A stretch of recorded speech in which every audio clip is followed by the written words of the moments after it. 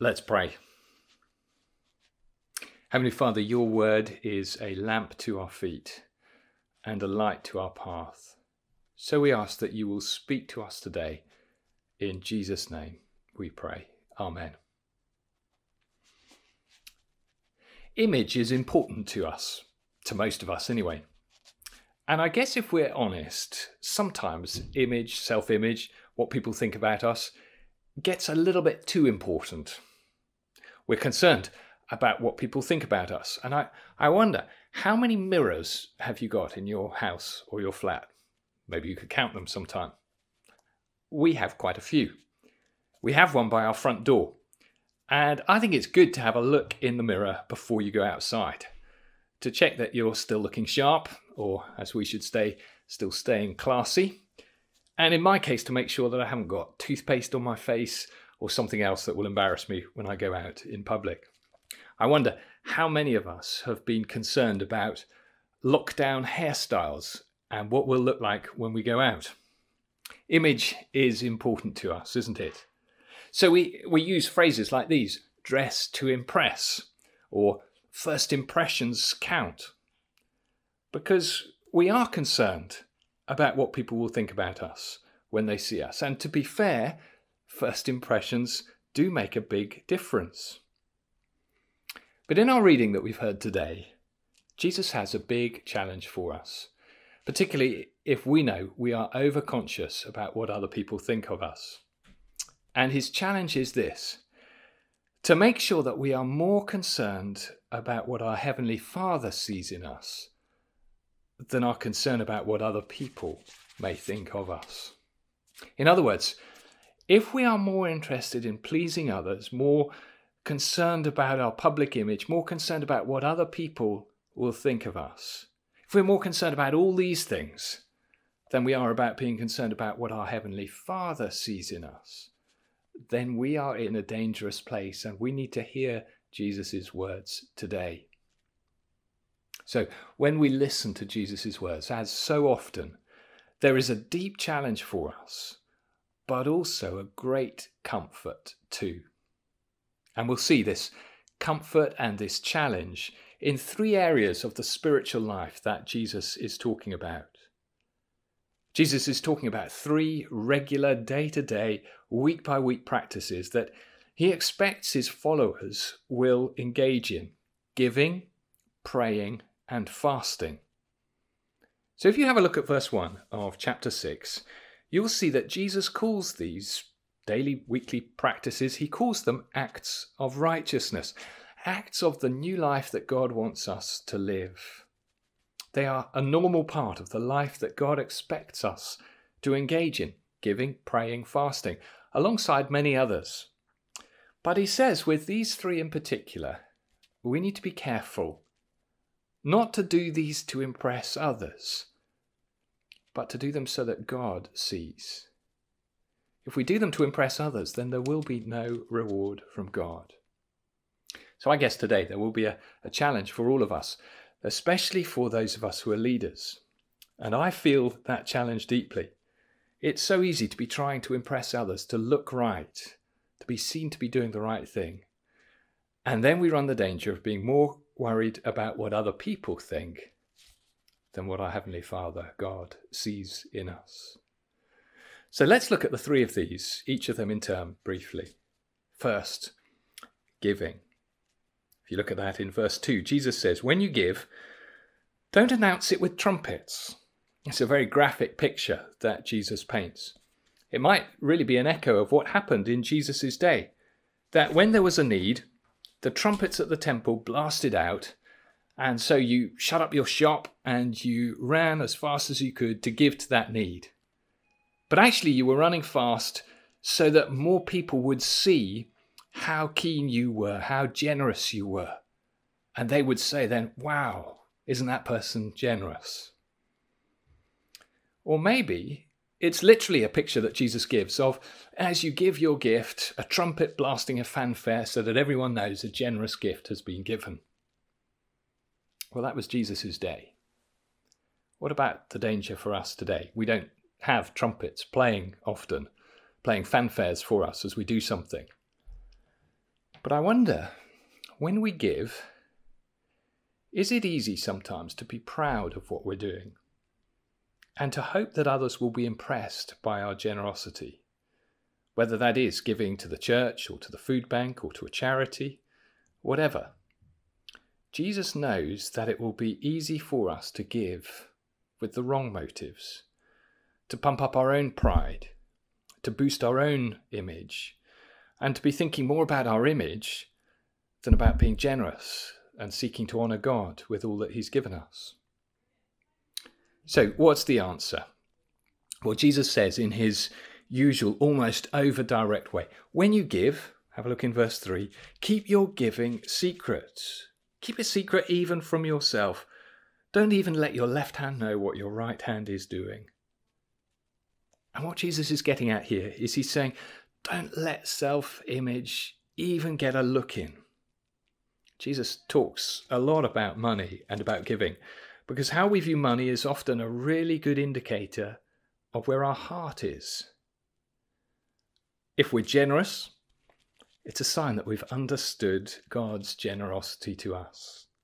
If we're stingy, it's a sign that we haven't really grasped the wonder of God's love for us.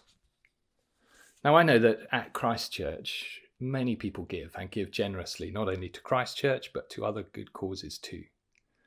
But let me say, I have no idea who gives what. At Christ Church, only the treasurer and the bookkeeper knows who gives what. And it's important for planning purposes that they do, but no one else knows. And that's important too. We keep our giving secret. We give not to impress others, but we give out of generosity, knowing what God has done for us. So there is a challenge here for all of us, isn't there? Not to be giving to impress other people. And if today you want to think more about giving, it's a great spiritual practice. If you want to learn more about that, then do talk to our treasurer or to our administrator, Sue. We have pressing financial needs at Christ Church, as do many other charities at the moment. And giving generously and gladly is a great practice to get into. It's one of the things God expects of his followers. And look further at what Jesus says here in verse 4, because as well as the challenge to our motives, there is a great comfort in Jesus' words. God sees what is done in secret and will reward it. God sees, God knows, God cares. Isn't that great? The first act of righteousness, giving. The second act of righteousness, prayer. Verse 5. Jesus says that it's possible for us to pray in two very different ways. We can either pray to connect with our loving Heavenly Father, who we can't see, or we can pray to impress other people who we can see. And it's easy to get it wrong. Jesus is again so direct, isn't he? He says, if we pray on the street corners so that other people will hear us praying, then that is all that will happen. Other people will see us praying. They might hear us praying, and they might even be impressed. But Jesus says, if that's our motive, then God won't be impressed. And then he says, if we pray to our Father who we can't see, then wonderful comfort. Our Heavenly Father sees, hears, and will reward us. Now, I think there's a danger here for any of us who are confident in praying in front of others. Not everyone is, but many are. Vicars often are. We often have to pray out loud in front of others. People ask us to, and then they thank us for it. That's not just vicars, but other church leaders as well. And there's a real danger that if we're confident in praying in public and in front of others, that we can slip into the danger of praying to impress others, rather than praying so that our Heavenly Father hears us. Now, I'm really challenged by the fact that Jesus seems to pray a lot more in private than he does in public. He did pray in public, But it seemed he took every opportunity to pray to his Heavenly Father in private. I'm challenged because it's much easier for me to pray with others or in front of others than it is to pray on my own. But I know that actually God is ready to listen to my prayers and longs for me to pray to him more than I pray in front of others. So there's a great challenge for me here, and maybe for others of us too, but also great comfort, isn't there? Particularly, I guess, if we find it hard to pray in front of others or to pray out loud. Jesus says if we close the door and turn in private to our Heavenly Father and pray from the heart to him, not to impress others, but to deepen our relationship with God, then we know that God hears us and will reward us. Isn't that amazing? What comfort for us. Now, just one more thing about praying in public or praying with others. It's not wrong. In fact, it can be a huge blessing, a huge encouragement to others. It can bring us together as a couple, together as a family, together as a congregation. And it's often a renewed commitment to private and corporate prayer that marks the beginning of a deep move of God in revival or renewal or refreshing. And we long for that today, don't we? All the more when we see the challenges in our world today. And I hope that during the vacancy after I've left, that many will take the opportunity to not just pray on their own, but to join together to pray. Praying that God will lead us clearly to the next vicar here at Christchurch. It is so often that when we pray that we see God move. And let me reassure you that we will be praying for you. More about prayer next week. So the first act of righteousness was giving, generosity. The second act of righteousness that Jesus speaks about is prayer. The third act of righteousness that Jesus speaks about is fasting. Have a look ahead to verse 16. Jesus says, when you fast, do not look somber as the hypocrites do, for they disfigure their faces to show people that they're fasting. I tell you the truth, they have received their reward in full. But when you fast, put oil on your head and wash your face, so that it will not be obvious to people that you're fasting, but only to your Father who is unseen. And your Father who sees what is done in secret will reward you. Jesus expects his followers to fast.